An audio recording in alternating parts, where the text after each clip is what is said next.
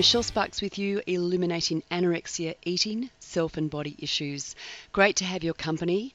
Today I want to speak to you about a map or a model that helps to explain how an eating disorder functions. And the reason I believe this is so important is because when you are lost or in the dark or you cannot see why you are stuck, you need a map. You need some light, you need a picture, a model, something that can help you see, wait a minute, this is what's happening.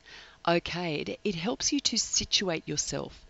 And the reason I believe this is so important is because I know in my own journey, and I know as I have shared this map, this model over many years, both to counsellors and youth workers and people working with people who are struggling with eating issues and other issues as well. As I've shared it with helping professionals and as I've shared it with mums and dads, as I've shared it with people struggling, it's like, wow, okay, I can see something now that I couldn't see before. And what you're basically seeing is what I've been saying previously, that what you're currently doing in terms of controlling food and body weight, when you get stuck on that cycle of endless restrictions, only to find that they are unsustainable, and so then you lose control and then you do something that causes fear, it causes anxiety, it causes guilt, anger, it causes some emotions. You'll typically label yourself as hopeless or a failure because your grid has become locked into this very black and white, I'm either on the diet, controlling food, controlling my weight, or I'm not. I'm successful or I'm a failure, I'm worthwhile or I'm worth less. And you come into this very black and white way of seeing and judging yourself. That's not where you start, but it's where the eating disordered solution will take you. And the reason this is so important to see this, I'm speaking to you about it. I'm articulating something that I think is way better seen. I believe a picture is worth 1,000 words. And so this map or this model that I created a long time ago really helps you see at a glance that the heart of the issue is the heart. It's how we see, think, and feel inside ourselves, what we believe about our worth, our value, our right to take up space. And that way of seeing ourselves, those beliefs that sit deeply in our heart, come or are shaped by our self-experience, the experience we've had earlier in life and more recently. And it's not about blaming people or situations, it's simply about seeing, hey, this is a very understandable way of responding to challenging self and life experience. When pain comes our way, it is natural to protect against it. And a very understandable way to protect against pain directed at the self or experienced within the self is to try and control it. And food and weight control offer us a very easy way to start to control what feels uncontrollable. The problem is, although it starts out initially to give us a positive feedback, we usually feel pretty good when things first begin.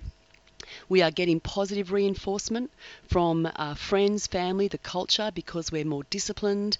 We are, exercising more self-control. We are feeling successful and competent because we're doing something successfully. There's a lot that can really reinforce our behavior in the beginning as we begin to restrict our food and we start to control our weight and our body in these ways. But over time, that ability to control both food, body weight, becomes increasingly difficult to sustain because bodies are not designed to starve and emotions are not designed to be suppressed. So guess what? You will come to a place where that deprivation that you have placed upon yourself, you will start to rebel against that emotionally and physically. Physically, you'll lose control and you'll start to eat more than you planned or eat foods that you weren't planning to eat. And at that point, depending on how much you've bought into the cycle, I must keep on this rigid cycle of food restrictions, weight restrictions, the more you've bought into that, the more extreme probably your thinking will be about your whether you're a failure or you'll have some labels that you will direct towards yourself. Your thinking will be heightened in terms of it will be negative and critical towards yourself. The more you buy into the importance of maintaining food and weight control, the more that voice, that critic, which can really grow to extreme proportions as you go down the scales in anorexia. I don't want to get sidetracked. There's always so much to say on all of these points, but what I'm trying to say very simply here is that what starts out as a solution ends up becoming the problem of the disordered eating or eating disorder. So in this book that I've just, written, Illuminating Eating Disorder Recovery, I give a brief synopsis of my journey into anorexia. And what I say at the end of all of that is that basically anxiety fueled my food control solution, and my food control solution compounded my anxiety. So I just explain the various circumstances that were going on in my young adolescent, early teen life. And there were surface issues, things like being rejected by my peers, putting on pubertal weight, getting chased by a guy who definitely meant me no good. And, that certainly affected my sense of safety and security. Deeper down, there was stuff going on at home. I was aware of parental stress, particularly my mum's. I'm the middle child of 5. She would say things and I could see that she was stressed and struggling to cope with the, managing a busy household of kids. And, it was really interesting to look back and see that I believe my mum could have shared some of that stress more effectively with my dad, but she didn't. And I presume that that was because something I learnt later in my life is that when she had been a young woman, she had watched the father that she loved die of a heart attack due to stress at his workplace, secondary to stress at his workplace.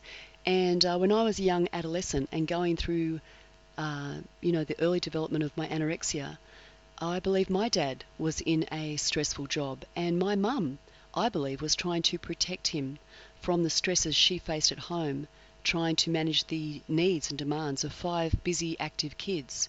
Now, I'm the middle of 5 kids. I'm the only one that seemed to take that message and messages and run towards anorexia. But, that's shaped not just by one factor. There's many layers and factors. There's my personality. There's my individual history and sensitivity, There's my position in the family. Like, I'm the middle of 5. So, for example, in this situation, when I'm talking about those deeper issues that were kind of under the surface of the triggers, so there were triggers in my surface life, things like getting rejected by my peers, getting chased by a guy, becoming more aware of the world at large. And some of the issues of my day were things like the threat of nuclear war and communism, the proliferation and use of drugs amongst my school friends, things that just made me feel a little uncertain about the world into which I was growing as a young adult. So there was just that happening on the surface. But deeper down and closer to the core of my heart and the development of my anorexia was this sense that there was stress in the family, particularly for my mum. And as a middle child of 5, I was right there in the kitchen after school, just perfectly positioned to hear her cries for help. That's how I would label them. You don't care how hard I have to work. You'll be the end of me. You'll be sorry when I'm gone. She would say things that would indicate to me that she was stressed. Now, I do not blame my mother for these kind of throwaway lines. She was needing more support. And I believe if perhaps she hadn't seen her dad die of a stress-related heart attack, maybe she could have shared that stress with my father more effectively, and maybe there would have been something else that would have unfolded in my family. But as it was, she did, put out that stress into the atmosphere at home, and I would pick it up. Now, she couldn't know this, but I was already primed by my sensitive personality, by my position in the family, but also by something that had happened to me earlier in my life that Mum would never have even been aware of, and that was that I was holding myself responsible for someone drowning when I was 6 years old. Now, it's a long story. You can read more about it in Illuminating Anorexia.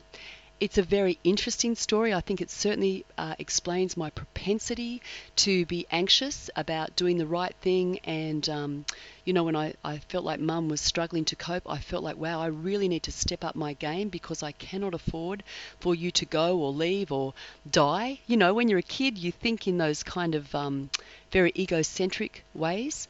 So, long story short, there were things going on at the surface and there were things going on deeper down, but all of those things, all of those factors combined to contribute to me feeling anxious as a young adolescent moving into my teens. And the way I started to manage that anxiety was to control my food intake and my weight. I also tried to be good across the board. I tried to be a good student, a good daughter. I was trying to be good on every level because I felt like that would help things at home. But the more I tried to be good in all sorts of areas, the more I started to clamp down on food and weight control because everything else felt a lot more nebulous, a lot harder to define. Whereas controlling calories and kilograms was very easy to measure. It gives you a real sense of security. It gives you something very measurable to focus on if you are feeling anxious. What I'm saying there is that I believe eating disorders and disordered eating problems are a very understandable response to challenging self and life experience. And I believe at the very heart of an eating disorder is anxiety. And you don't have to start with a high level of anxiety to start on the path of food control, food restrictions. But what will happen is as you go along that path and you cannot maintain successfully the food restrictions and therefore you up the ante and try to control more, you'll actually be spinning your wheels. You'll be chasing your tail because you'll lose control. And your efforts to regain control, it will just ramp up until you find yourself really in a nasty position where you are judging yourself according to your performance, your ability to control calories, your food intake, how much you weigh, how you look. This will become the parameters of how you judge yourself. And that is what creates the eating disorder or disordered eating problem. So anxiety propels it, and then as you get locked on that solution, the anxiety is compounded and you find yourself in the territory of an eating disorder or disordered eating problem. That's a lot to say, but you know what? I've created a model. I call it Mishy's model because it's something I developed in the late 90s, and it's available for you to see in this ebook. And the reason I'm saying that is because right now this ebook is available for free, and I think it's a great opportunity if you are struggling in this area or you know someone who is struggling in this area.